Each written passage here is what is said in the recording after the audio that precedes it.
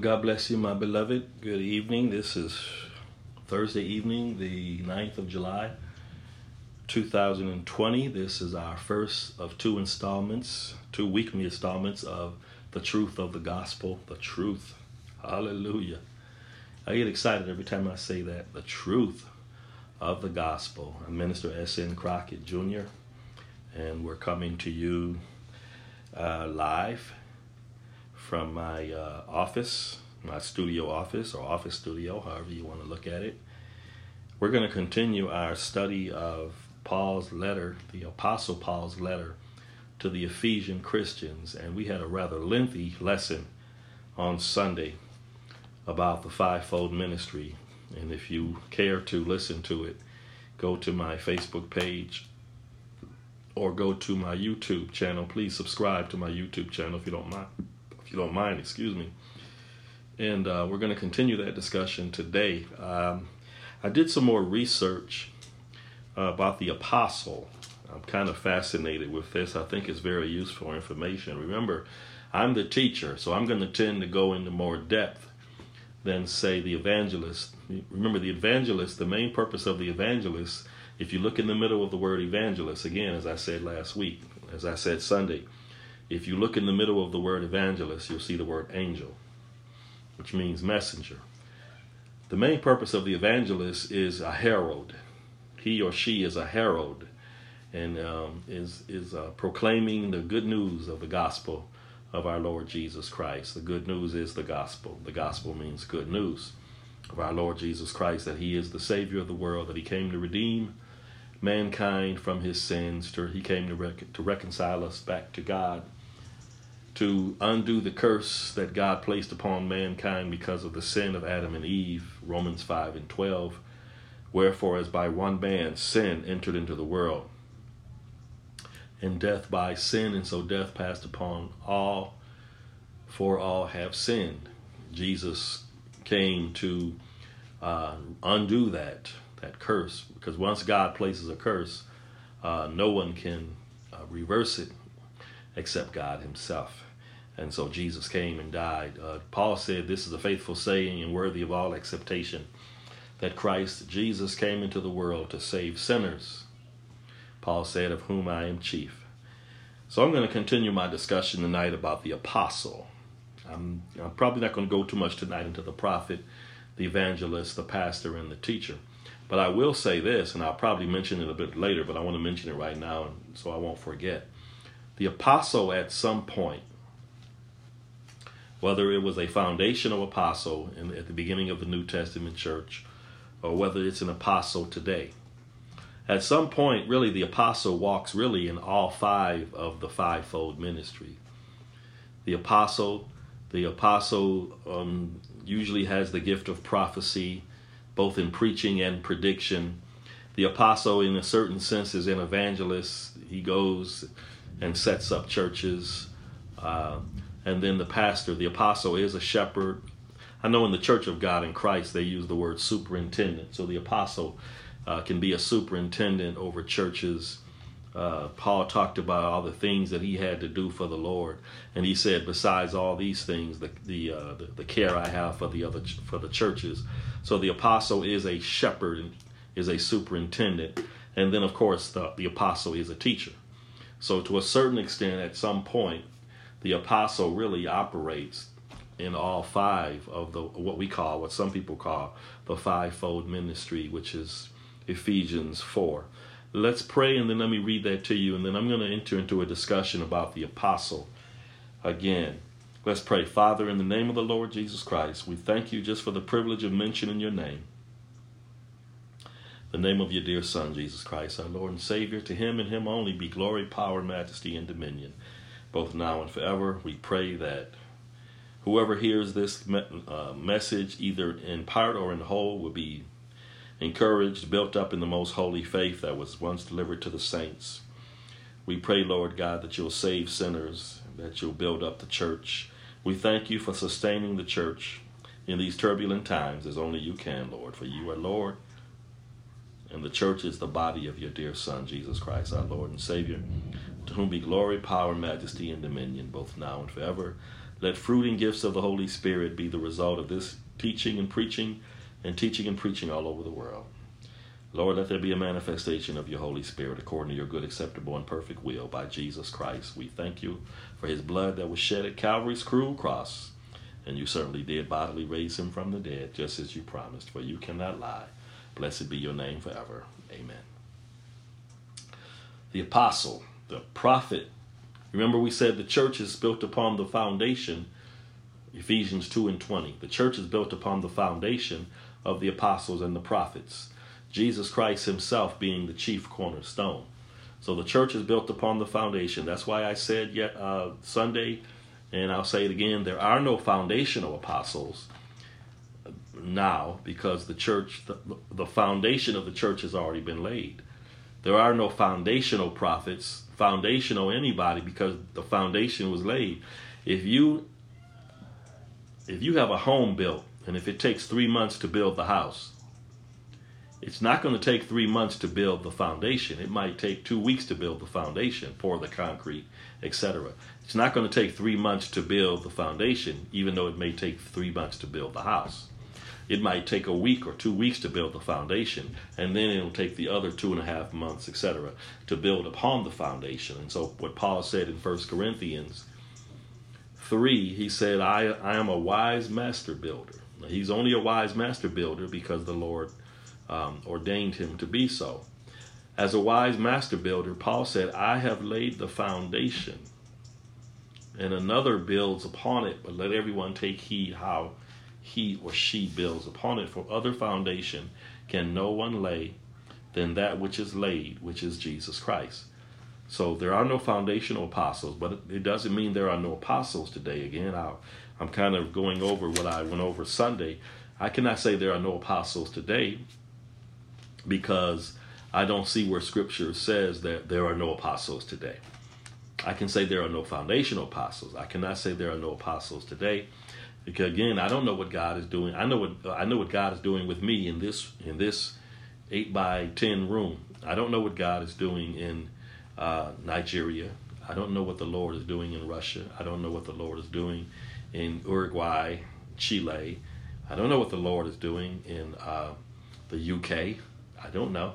The Lord doesn't check in with me daily. This is what I'm doing. He doesn't. The Lord is not accountable to me. I'm accountable to him. So I cannot say with scriptural certainty that there are no apostles today. Now, there are some of our other Christian brethren who say that there are no apostles today, etc., and they have their scriptural justification. I don't argue with them. I don't say that. I say there are no foundational apostles. The original apostles, they were the foundational apostles. Obviously, they're gone. They're dead. Most of them were martyred for our Lord Jesus Christ.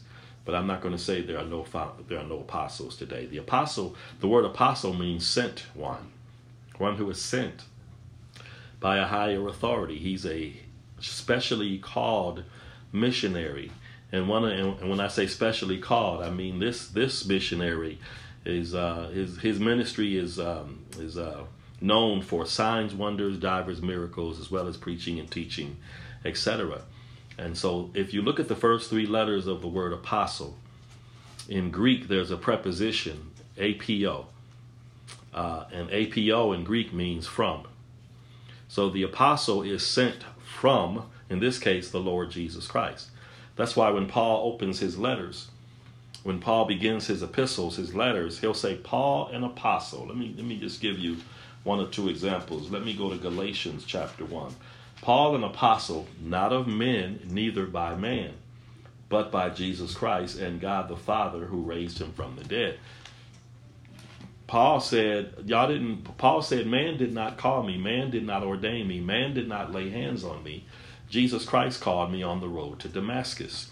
If you remember Jesus' original apostles in Matthew 10, I want to say Luke 6, Mark 3, Jesus prayed, and then after praying to his Father, he called apostles. He went and called he went and called Peter and James and John and Bartholomew and Alphaeus, Thaddeus. He called Judas, who eventually betrayed him. He called Matthew from the tax collector's booth. He said, come follow me and I'll make you fishers of men. He said that to the fishermen, to James, John, Peter, Andrew. Come follow me and I'll make you fishers of men. And right before he said that they had fished all day, all night, and had caught nothing. And then he said, now let down the net again. And they obeyed him, and they had so many fish that the net broke. And then he said, now if you follow me, I'll duplicate that miracle, except this time instead of smelly fish, it'll be smelly people that I'm going to ordain you to clean up. Follow me and I will make you fishers of men. So the apostle Paul said, I'm called by Jesus Christ. He said that in several places. So let's talk about the apostle tonight. Very important, because the apostle, again, is really the chief part of the fivefold ministry. Okay? So we're going to look at some scriptures. I got a lot of scriptures here. I'm not going to try and go over all of them because we'd be here till 6 o'clock in the morning, and I know you're not going to do that. All right, but let's go to 1 Corinthians chapter 9. These are going to be some right in the beginning. These will be some general scriptures about apostles. 1 Corinthians, Paul's first letter to the Corinthian Christians. 1 Corinthians chapter 9. And Paul, you wouldn't believe this, but Paul had to often defend his apostolic ministry. You say, no, it was Paul. Everybody was on board with him. No, everybody was not on board with him. There were people who didn't believe in him. There were people in churches that he started who turned against him, who didn't believe in him. So if you look at 1 Corinthians chapter 9, Paul says, if he asks a rhetorical question, a question that really is not looking for an answer, because the answer is already evident. Paul said in 1 Corinthians chapter 9, verse 1, Paul said, am I not an apostle? Am I not free? Then he gives one of the distinguishing marks of an apostle. In order to be an apostle, a foundational apostle, you had to have seen the Lord Jesus Christ after his resurrection. It doesn't mean you had to be there at the tomb when Jesus came out of the tomb. No, it's not saying that. But you had to be a witness of his resurrection. Paul was a witness because he was on his way to Damascus, Syria, with letters to the chief priests, so he could further persecute the church when he was Saul. Saul was his Jewish name. Paul was his Roman name, because Paul had dual citizenship. And he's on his way. A funny thing happened to him on the way to Damascus, Syria, and the Lord knocked him off his beast by his glory and said, Saul, Saul, why are you persecuting me? Who are you, Lord? I am Jesus whom you're persecuting. Paul was persecuting the church, but in persecuting the church, he was persecuting Jesus, because we as the church, we are the body of Christ. I am Jesus whom you're persecuting. It's hard for you to kick against, the King James says, the pricks. Other translations will say the gold. It's the showing an animal that's trying to fight against its master. And in fighting against its master, the animal further hurts itself. So Jesus said to Paul, you're hurting yourself. You're not hurting, really, you're not hurting me. It's hard for you to kick against the pricks. So Paul went on to give his life to the Lord because the grace of God was upon him. The irresistible grace of God, if you will, was upon him. And he eventually was baptized, etc. And he began, the Bible says, straightway he began to preach Jesus Christ, that he's the Son of God. He began to preach in the synagogues. The same man who had just been persecuting Christians, now he's preaching Jesus Christ in the synagogues. I have a similar testimony. When I got saved on May 20th, 1979. It was a Sunday. And I went to work the next day. I was in the Air Force at the time, stationed at Robins Air Force Base, about 2 hours south of Atlanta. And I went to work the next day, May 21st, 1979. I went to work the next day preaching Jesus Christ, that he's the Son of God. Hallelujah. Glory to God. And I preached with a boldness, with an assurance. I didn't have a lot of scriptural foundation, etc. But I went, when I say preaching, I mean witnessing. I went preaching Jesus Christ, that he is the Son of God. So that's my testimony. Some people get saved and they speak in tongues right away. I didn't speak in tongues right away, but I had a boldness, an assurance, a witness of the Holy Spirit that he was within me. And so I began to preach that Jesus is the Son of God. So Paul says here in 1 Corinthians 9, am I not an apostle? Am I not free? Have I not seen Jesus Christ our Lord? You had to see Jesus to be a foundational apostle. You had to see. Peter even said it in Acts chapter 1. Of all those who have traveled with us from the baptism of John, must one be a witness to the resurrection of Jesus. Remember, Judas betrayed Jesus, committed suicide. And so the number went from 12 to 11. And I told you 11 in the Bible is a number of confusion, but 12 is a number of government. And so in order to replace Judas, the apostles prayed and they cast lots, from where we get the word lottery. And the lot fell upon a man named Matthias, and he was numbered with the 11 apostles. That made 12. And then the Lord called Paul, when he was Saul. That made 13. But then if you read the Bible, I'll probably go to this later, Barnabas is called an apostle. So you've got at least 14. And maybe one reason the Lord did that was because the number was going to start decreasing, because as apostles were martyred, the number would decrease. Right. But anyway, I don't want to go into that right now. Am I not an apostle? Am I not free? Have I not seen Jesus Christ our Lord? He says, are you not my work in the Lord? Remember, there were people in the Corinthian church, talking about Paul like a dog, talking about him behind his back, saying, yeah, his letters are weighty and powerful, but his physical presence is, laughable, etc. So there were people throwing Paul under the bus. For all you preachers who go home crying because your congregation doesn't love you the way you think you should be loved, they were throwing Paul under the bus here. Paul said in verse 2, if I be not an apostle unto others, yet doubtless I am to you, for the seal or the proof, the seal of my apostleship are you in the Lord. So he says, you're the proof of my apostleship. The seal, just like if you buy something and it has the good housekeeping seal, or it has a certain seal on it. Well, here Paul is saying the seal, the proof, the undeniable proof, the signet, if you will, the proof of my apostleship is you, O Corinthian church. All right. So that's a good scripture there. Let me go to 1 Corinthians, same letter. Instead of the 9th chapter, let me go to the 15th chapter. And the 15th chapter is the chapter that deals at length about the resurrection of Jesus Christ, the bodily resurrection of Jesus Christ, and the resurrection of the church. And Paul says he's going to give testimony here about the resurrection of Jesus, his death, burial, and resurrection. And he's going to tie it into the apostolic ministry.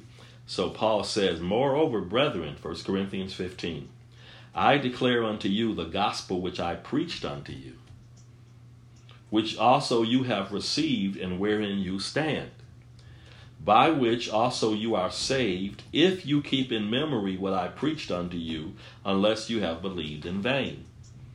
For I delivered unto you first of all that which I also received, how that Christ died for our sins according to the Scriptures. Right? And here he's talking about the Old Testament scriptures, because the New Testament had not yet been written and canonized, codified yet. So he's saying the Old Testament had predicted, Isaiah and others, the Old Testament had predicted that Messiah, right? Daniel chapter 9, Isaiah 53, had predicted that Messiah would be cut off. In Daniel it says Messiah would be cut off. In Isaiah it said he would be wounded for our transgressions, bruised for our iniquities. The price that had to be paid for our peace would be upon him, and by his stripes we would be healed from the ravages of sin. So Paul says, for I delivered unto you first of all that which I also received. Paul, when he says that which I also received, he's saying, I received revelation from Jesus Christ himself. If you go to the Galatian letter, he's going to say, I didn't go running to the other apostles when I got saved. He says, I got my revelation straight from Jesus Christ, just as the other apostles before me did. Then later, he went and spent time with Peter, James, etc. But he got his initial revelation. He didn't go up to Jerusalem. If you read the Galatian letter, because I read it today, I read part of it today. He said, I didn't run to Jerusalem and say to the other apostles, come and tell me. He said, I went to Arabia. I went to Saudi Arabia and spent time there. Then he went to see Peter and James, etc. Then he went to Jerusalem, etc. Paul got his revelation directly from Jesus Christ. So he says in verse 3, for I delivered unto you first of all that which I also received, how that Christ died for our sins. That's the gospel, according to the Scriptures. and that he was buried, and that he rose again the third day, according to the scriptures, because the scriptures predicted that Messiah would be cut off, but that he would be raised from the dead. If you go to Isaiah 53, it says, after it talks about how Messiah would suffer, it says, and I want to read it to you because I don't want to butcher it. Let me read it to you. Let's see, Isaiah 53, right here, if I can keep from spilling paper all over the place. Listen to what it says in Isaiah 53, after it talks about Jesus being wounded for our transgressions and bruised for our iniquities, the chastisement that was necessary for our peace being upon him, and by his stripes we were healed from the ravages of sin. He was cut off from the land of the living, for the transgression of my people was he stricken. It pleased the Lord to bruise him, he has put him to grief. When you make his soul an offering for sin, Jesus' soul, Jesus was offered for our sins. When you make his soul an offering for sin, listen to this. He shall see his seed, he shall prolong his days. Hallelujah. That's resurrection. Because you can't make his soul an offering for sin and leave him dead, and then say he shall see his seed, he shall prolong his days. And then it says, and the pleasure of the Lord shall prosper in his hand. That's resurrection. He shall see the labor of his soul and be satisfied. By his knowledge my righteous servant shall justify many, for he shall bear their iniquities. Now listen, here's resurrection. Not only resurrection, here's kingdom. Therefore I will divide him a portion with the great. We are joint heirs with Jesus Christ. I will divide him a portion with the great. He shall divide the spoil with the strong, because he poured out his soul unto death.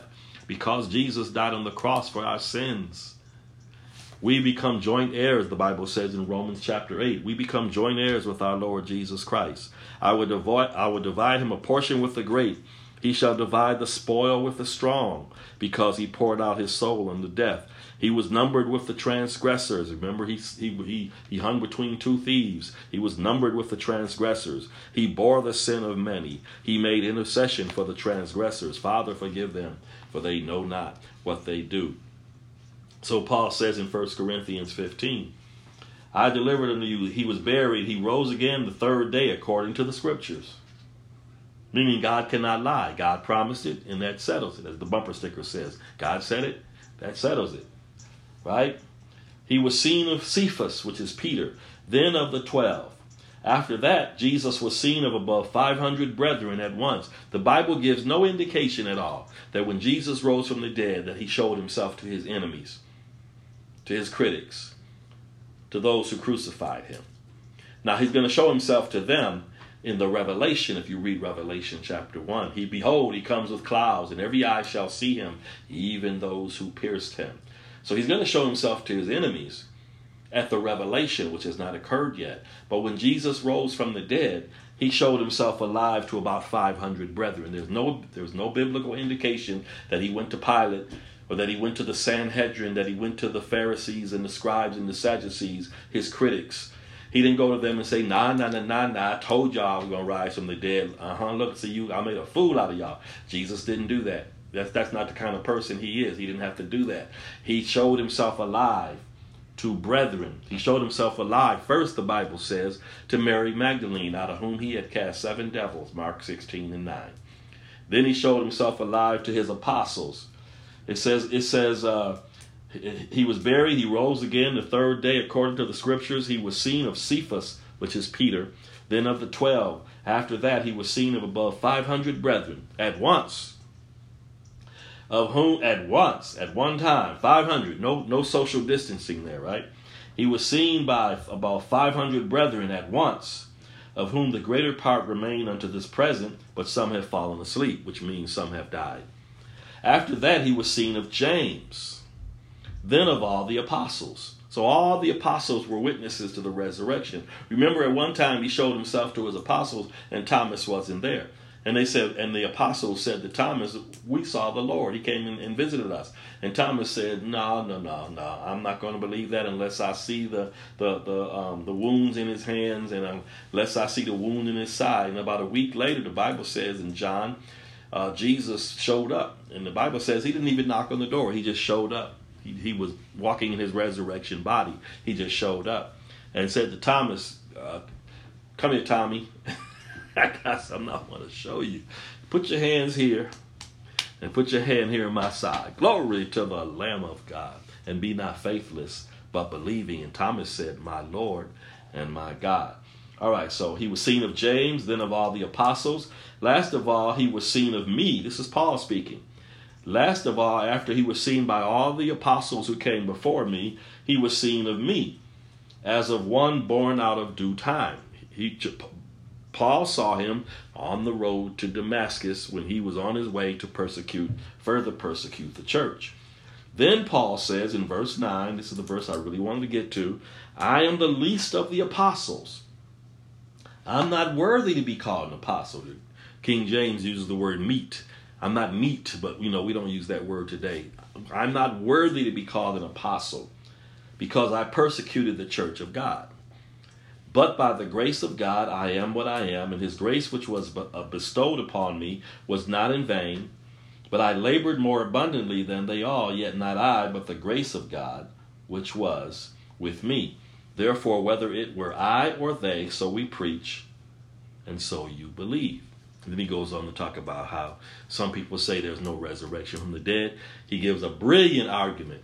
Chapter 15, 1 Corinthians, brilliant, Holy Spirit inspired argument about the resurrection of Christ, the first fruits, Christ, the last Adam, and then the resurrection of the church. At the last trump, he says, if you start around verse 51, the dead shall be raised incorruptible, and this mortal shall put on immortality, etc. All right, so 1 Corinthians chapter 15. All right, here's another scripture that's worthy to be looked at. Let's go to 2 Corinthians chapter 12. So Paul is giving a lot of apostolic testimony to the Corinthian Christians. All right, so 2 Corinthians chapter 12. What does Paul say? Let's see, I'm not going to read this whole thing. He says in 2 Corinthians chapter 12, Paul says, truly the signs of an apostle. Hear that? The signs of an apostle were worked among you, speaking to the Corinthians. Remember, there were people who doubted him. Whether these were people in the congregation or people outside the congregation influencing the congregation, I don't know. I'm sure there are other preachers who know. But somebody was influencing these Corinthians, trying to influence them, either some members of that church, if I can use the word member of the church, either some people in that congregation or people outside of the congregation were negatively influencing the congregation and telling them that Paul was a phony, that he was a fraud, he wasn't really an apostle, possibly because he wasn't in the original group, etc. And they were using that to undermine Paul's ministry. Paul said in 2 Corinthians 12:12, he said, truly the signs of an apostle.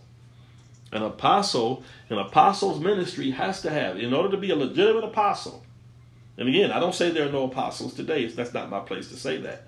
But to be a legitimate apostle, there have to be signs, wonders, miracles. At what pace, proportion, how often, that's between the Lord and the apostle. That's not my place to say. It doesn't mean every apostle is going to be able to have his shadow fall on people and the people get healed, as what happened with Peter. I'm not saying that. But to be a true apostle of Jesus Christ, your ministry has to include signs and wonders. Paul said it again, 2 Corinthians 12:12. Truly the signs of an apostle were worked among you in all patience. Then he says, in signs, wonders, he says, mighty deeds. They were taking handkerchiefs from Paul's body and healing people. Glory to God. Peter, his shadow was falling on people. They were getting healed. Now that's apostolic ministry. That's apostolic ministry. All right. So he says the signs of an apostle were worked among you. All right. Listen to Galatians. Remember, we think Paul was accepted by everybody in the church, and he got a lot of apostles' anniversaries and everything was up. Nope. That's not the way it was. Paul had critics and enemies in the church, as well as people influencing the church. He had critics and enemies, and listen to what he says in Galatians 1:1. Paul, an apostle, it's a parenthetical statement, not of men, neither by man. He's saying man did not ordain me. Jesus called me. Jesus ordained me. not of men, neither by man, but by Jesus Christ. Hallelujah.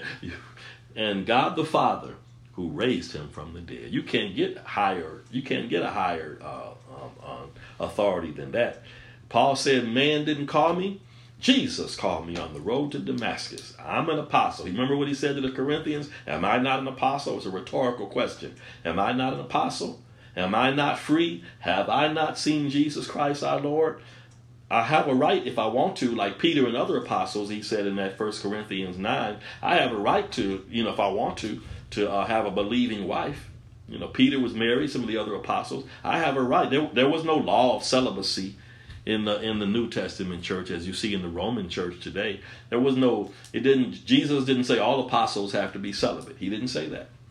Paul did teach that if you're unmarried, you can devote yourself more to the Lord. He did teach that. But Jesus said that all men cannot receive that. If a man does not have the self-control to be celibate, then he should not be celibate, because there are going to be problems, as you see there are problems in the Roman church with this insistence that the priests be celibate.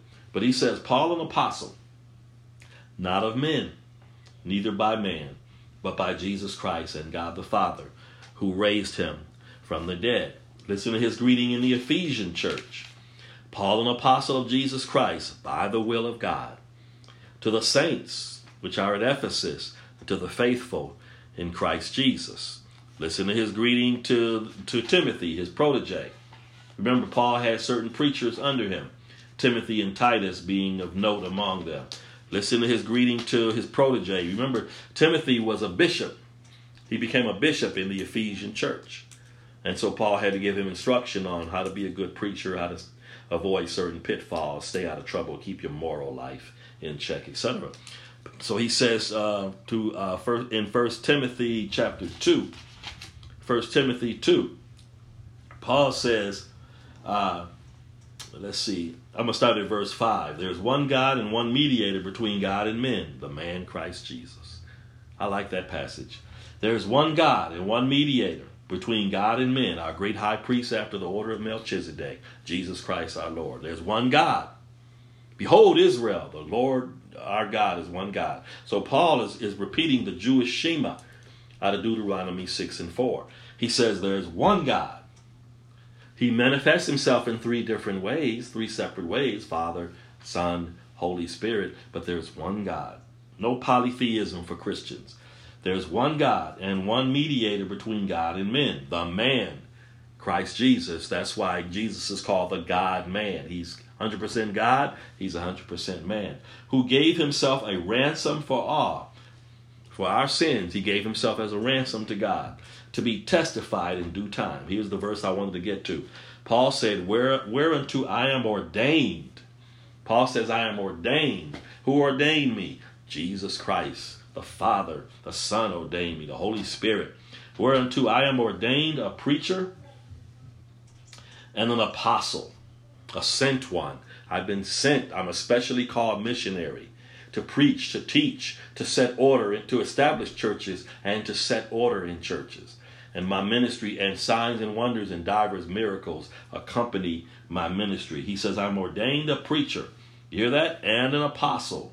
I speak the truth in Christ. I lie not. Now, why would Paul say I lie not? Because there were people accusing Paul of being a liar. You say, not Paul. Everybody loved Paul. Everybody in the church loved Paul. No, everybody in the church did not love Paul. And then you had people outside the church influencing the people in the church. You ain't got to listen to him. He ain't no real apostle. You ain't got to listen to him because he was just killing Christians just a couple of years ago. You ain't got to listen to him. Paul said, I'm an apostle of Jesus Christ. He says, I lie not. I'm a teacher of the Gentiles in faith and in truth. So notice he has to defend. You wouldn't think it had to be so, but he had to defend his apostolic ministry. Now, let me show you 2 Timothy. Let's see. That was 1 Timothy 2:7. Let me show you 2 Timothy 2:11. What did Paul say right there in 2 Timothy 2:11? Paul said, no, let's see. I think I might have the wrong passage there. No, 2 Timothy 1:11. I apologize. 2 Timothy 1:11. Paul says, let's see.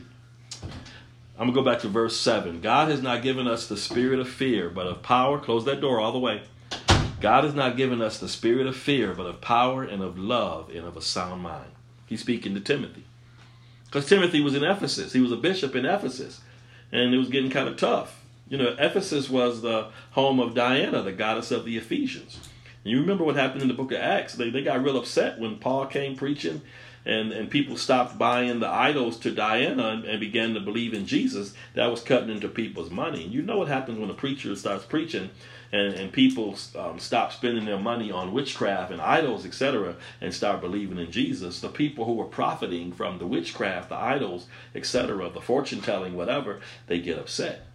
And so that's how Paul and Silas ended up in jail, because they were preaching against Diana, the belief in Diana, the goddess of the Ephesians. All right. So he says to Timothy, God has not given us the spirit of fear.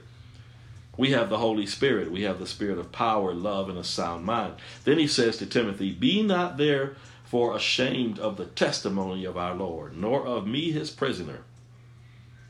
But remember, certain letters were prison epistles. Paul wrote from prison. Be not ashamed of the testimony of our Lord, nor of me his prisoner.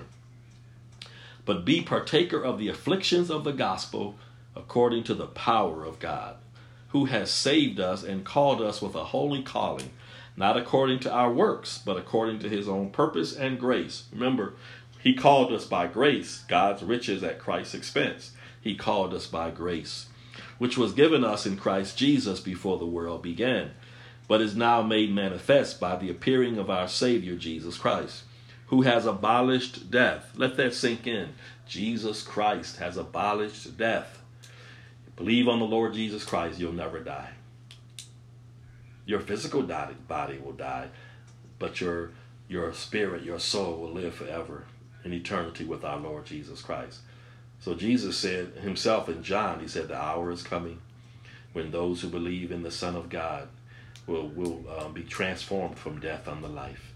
And then Paul really says the same thing right here, that Jesus Christ, because of what he did on the cross, he abolished, hallelujah, he abolished death and has brought life and immortality to light through the gospel. Then here's what Paul says in verse 11, whereunto I am appointed. He keeps saying that. I'm ordained, I'm appointed, I'm ordained.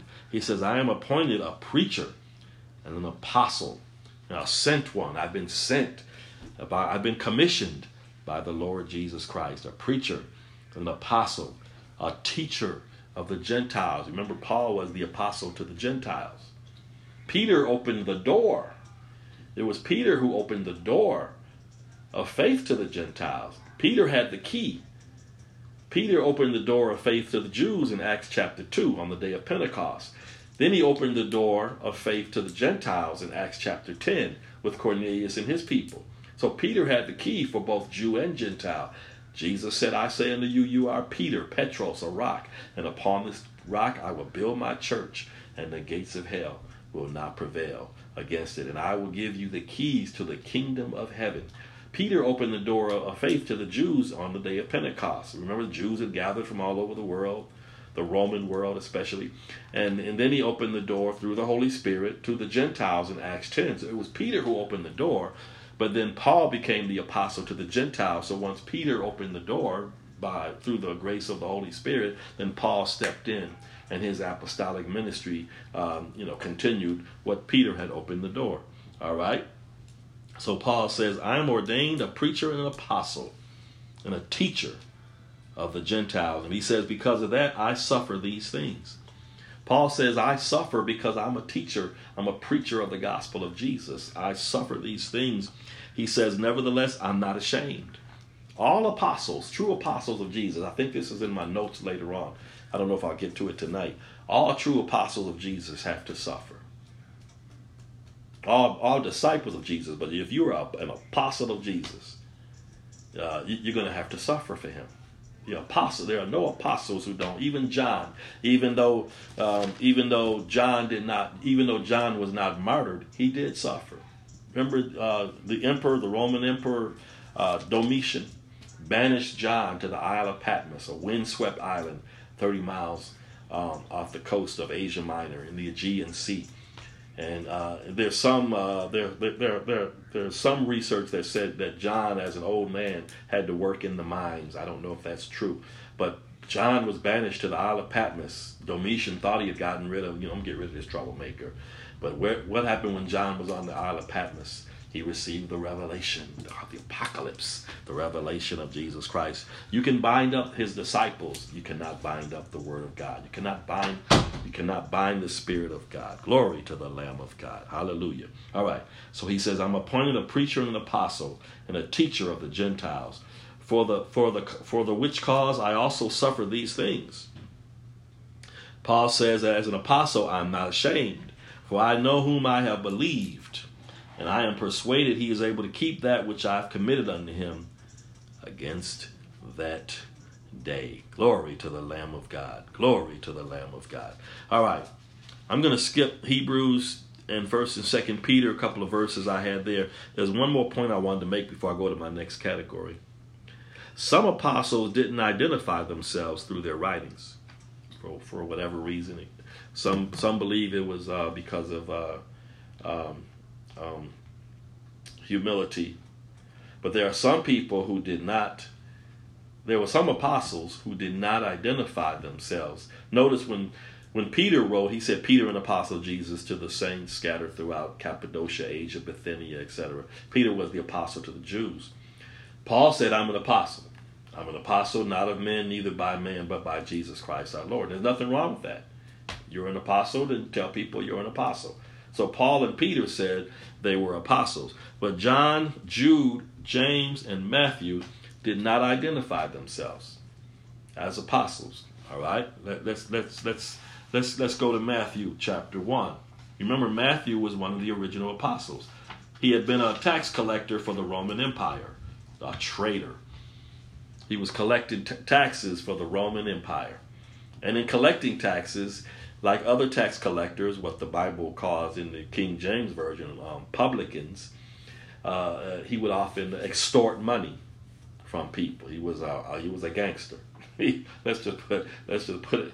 He was a gangster. He was a mafia type, right? Yeah. But notice the beginning of his book, the beginning of Matthew. He got saved. Jesus called him from his tax collector's booth. He was working for the IRS, but Jesus said, "Follow me." Notice that at the beginning of Matthew's letter, his epistle, if you will, he says, the book of the generation of Jesus Christ, the son of David, the son of Abraham. Abraham begat Isaac, Isaac begat Jacob, Jacob begat Judas and his brethren. The purpose of Matthew was to show that Jesus is the promised Messiah, that Jesus is the rightful heir to the Davidic throne. That's why he goes, he doesn't say Matthew, an apostle of Jesus Christ. He goes straight, the book of the generation of Jesus Christ. He goes to the genealogy, because you had to be able to prove your genealogy. If you were going to be an heir to the Davidic throne, or if you're going to be a priest from the tribe of Levi, you better be able to prove your genealogy, or there were going to be problems. So he doesn't say Matthew, an apostle of Jesus, etc. Matthew says the book of the generation of Jesus Christ, the son of David. You hear that? So he's the son of David. That means he's the rightful heir to the Davidic throne. God promised David that there would always be a king on his throne. Now, it didn't mean there wouldn't be any interruptions, because there has been an interruption since Zedekiah was the last king to sit on the Davidic throne in around 586 BC. And here we are about 2,600 years later. So there has been an interruption. But, God often makes promises, and sometimes those promises can be interrupted because of man's sin. But it doesn't mean the promise of God will not be kept, because Jesus is the rightful heir to the Davidic throne. But my point is, Matthew does not identify himself. And we know he was an apostle. Matthew chapter 10. So I guess in a sense he does identify himself, but he doesn't identify himself in the first person. He doesn't say, I am apostle of Jesus, as Paul did and as Peter did. But in Matthew 10, and when Jesus had called unto him his 12 disciples, he gave them power against unclean spirits, to cast them out, to heal all manner of sickness and all manner of disease. Now the names of the 12 apostles are these: So in a sense, he does identify himself, but he's speaking third person. The first, Simon, who's called Peter, Andrew, his brother, James, the son of Zebedee, John, his brother, Philip, Bartholomew, Thomas, and Matthew, the publican or tax collector. So he does identify himself, but not at the beginning of his letter, as you would see with Paul and with Peter. He says, and Matthew, the publican, the tax collector. So he doesn't say, hey, I'm Matthew, I'm an apostle, I wrote this letter. He doesn't do that. He says, and Matthew, the publican, and then he goes on to name the other, Philip, Bartholomew, Thomas, James, the son of Alphaeus, Lebbaeus, whose surname was Thaddeus, Simon the Canaanite, Judas Iscariot, who also betrayed Jesus. But Matthew does not directly identify himself in the third person. In the first person, I should say. All right, so we know that Mark was not an apostle. John Mark, he was a disciple mostly of Peter. Matter of fact, Mark's gospel is said to be a reflection of what he heard from Peter. Luke was not an apostle. Luke is the only Gentile to write one of the books of the Bible. All the other Bibles were written by, Jewish men. Luke is the only Gentile author in the Bible, right? And then when we get to John, the Gospel according to John, he's going to kind of do what Matthew did. He didn't say, John, I'm John, an apostle of Jesus Christ, called to be, an apostle by the will of God. All that the Pauline, we call it Pauline, the Pauline introduction. He doesn't do that, or the Petrine introduction that Peter would do. John says at the beginning of his Gospel, in the beginning was the Word, and the Word was with God, and the Word, he gets straight to the divinity of Jesus Christ, which is the main theme of John's Gospel, the deity of Jesus Christ. He doesn't say, John, an apostle of Jesus, to the saints in Ephesus, because, John spent time as a superintendent in Ephesus. He says, in the beginning was the Word was with God, the Word was God, the same was in the beginning with God. Now, John wrote his gospel, the gospel that bears his name, but he also wrote 3 epistles. And in his 3 epistles, he does not identify himself as an apostle. He kind of does in 1 John what he did in St. John. That which was from the beginning. Remember St. John? In the beginning was the Word, right? That which was from the beginning, which we have heard, which we have seen with our eyes, which we have looked upon, and our hands have handled. So the main theme of his first epistle was God became flesh, because there were false teachings that were saying that all matter is evil and God would not become flesh, etc. So remember when Jesus rose from the dead, he made it a point to show himself alive up to above 500 disciples. And he even ate with some of them, especially with his apostles. He was showing them that this is a physical, literal, bodily resurrection. He didn't rise from the dead metaphysically. Malcolm X said years ago that the resurrection of Jesus is just the black man rising above the shackles of slavery and Jim Crow. I love Malcolm X, but he's theologically wrong. The resurrection of Jesus Christ was the resurrection of Jesus Christ. The resurrection of Jesus Christ is not a metaphor for the black man. Black Lives Matter. No, I love Black Lives Matter, even though I may not agree with all their agenda and their tactics. But the resurrection of Jesus Christ is not the black man throwing off the shackles of Jim Crow. The resurrection of Jesus Christ is the resurrection of Jesus Christ. Because without the resurrection, we could not be justified in God's sight. Because if Jesus were an imposter, if Jesus had been a bootleg preacher, if Jesus had been a phony, God would have left him to rot in that Palestinian tomb. But he raised him from the dead. So notice his first epistle is almost identical to his gospel. Then in his second epistle, he calls himself the elder unto the elect lady and her children, whom I love in the truth. Now, whether the elect lady was an actual lady or whether it was a church, I don't know. There's some conjecture about that. I don't know. But John calls himself an elder, which is not unusual. Peter called himself an elder in 1 Peter chapter 5. He called himself an elder. They were elders, right? All the apostles, all the original apostles would have been elders. They're over the church. They're the foundation. All right? In his third epistle, he says, the elder again unto the well-beloved Gaius, whom I love in the truth. Then when you get to Jude, I'm sorry, one more book that John wrote. He wrote the Revelation, right? The last book in the Protestant Bible. He says the revelation of Jesus Christ, which God gave unto. He doesn't say John the apostle. He says the revelation of Jesus Christ, which, remember, John had been banished to Patmos. He said so in the first chapter. I, John, your brother and companion in tribulation, Jesus Christ. I was in the isle that is called Patmos for the word of God, the testimony of Jesus Christ. I was in the spirit on the Lord's day and heard behind me the voice of a trumpet. So he doesn't identify himself.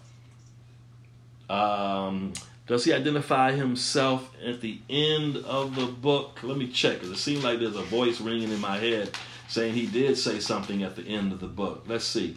Chapter 22.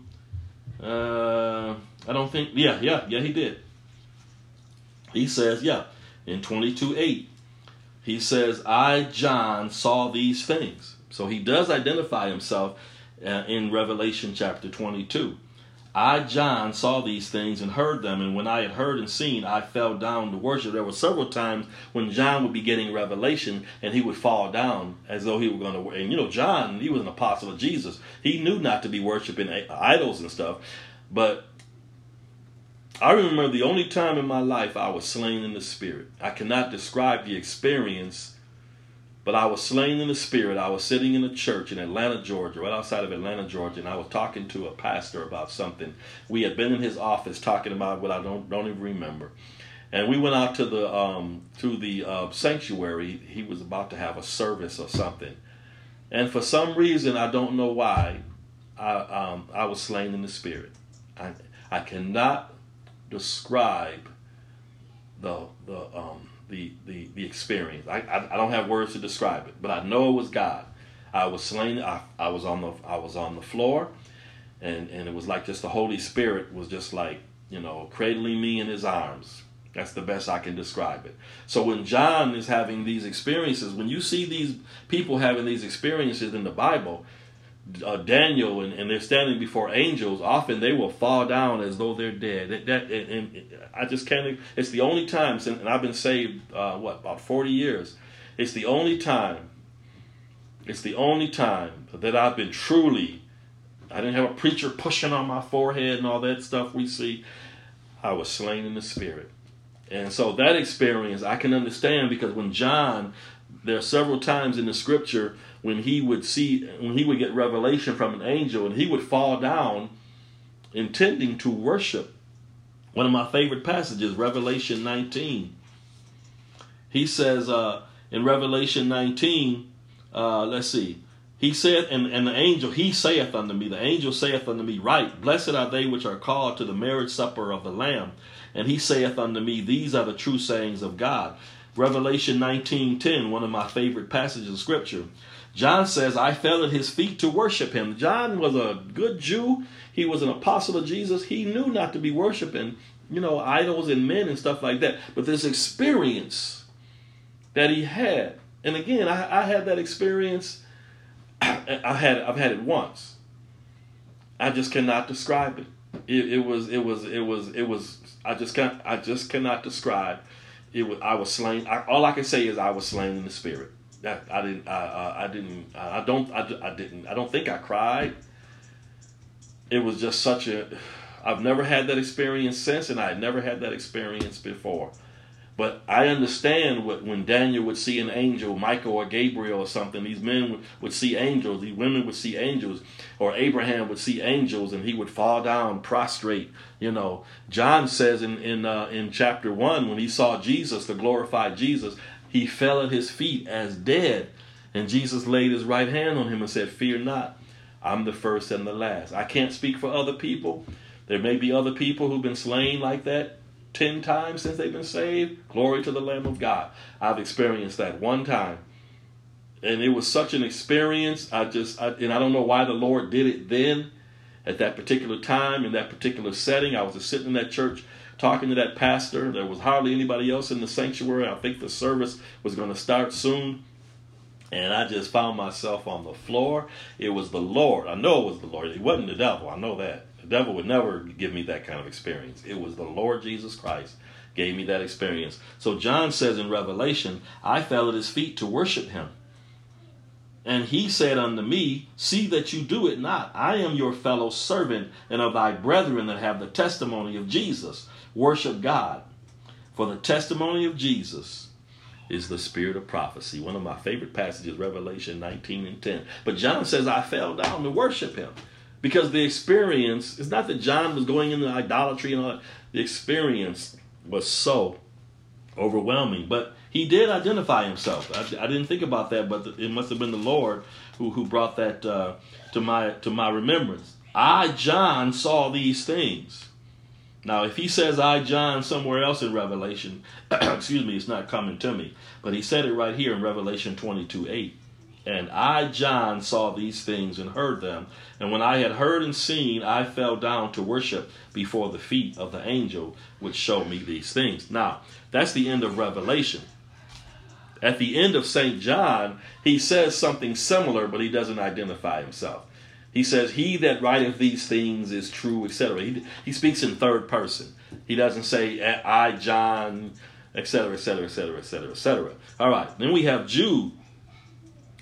Jude says, the servant of Jesus Christ and brother of James. Now, was Jude an apostle? Probably, because remember, Jesus had brothers and sisters.